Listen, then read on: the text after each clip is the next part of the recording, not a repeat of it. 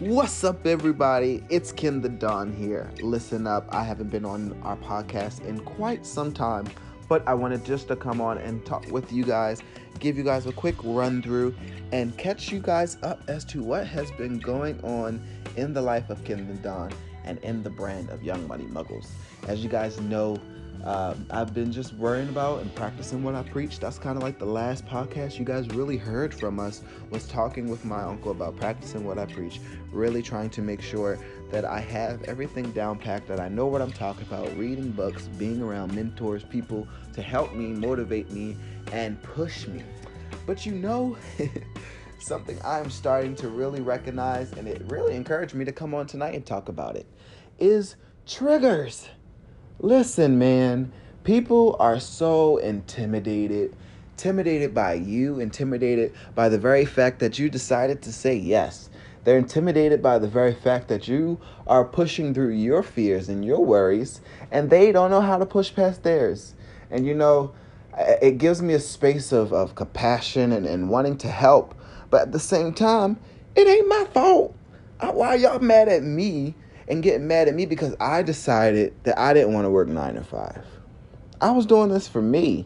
And it's just the fact that I guess I become diligent and good at it, that my name has been in the wind and people talk about me and I'm on radio and have magazines and things of that sort. But all of that is fluff. All of that is monopoly to me. If you understand monopoly, it's fake money. You still know how to play the game, but what do you really get from the end of all of that? Impact over income, you guys. All right, impact over income is what I'm about, and that is why I'm making such a huge impact. I'm worried about our next generations, making sure that we have things in play. I'm thinking of the next creatives. I'm thinking of the next innovators, the next people that are going to come behind us. I want a space for black billionaires. I want a space for black millionaires. Why can't this be? Why can't we create this? And that's all I'm trying to do. So I'm sorry that I trigger you. And reading this in my coaching books and going through coaching and therapy myself, I'm realizing that a lot of times my healings and what I'm going through to better myself is triggering other people, and they are getting upset and taking it out on me. Look, stop taking your daddy issues out on me. Stop taking your mama issues out on me. I'm just a young black gentleman who is really trying to grow and be integral. I'm tired of hearing about the crazy black men that's out there living crazy lifestyles and demeaning our women. And I'm tired of hearing about men who aren't into their children's lives and hearing about black men who aren't doing stuff for their community. And then when we do it, y'all critique, y'all hate, y'all, like I said, y'all emulate the feelings that your father and your mom didn't give you. Oh, they weren't there, so I'm going to take it out on you. Stop that. Can we all grow? Can we all learn? Like, I'm so grateful to be a part of organizations and be with people like-minded that are helping me to grow and helping me to be better. As iron sharpens iron, so does the countenance of men. So I'm so happy to be around other men, other women, that I'm able to sharpen myself, okay?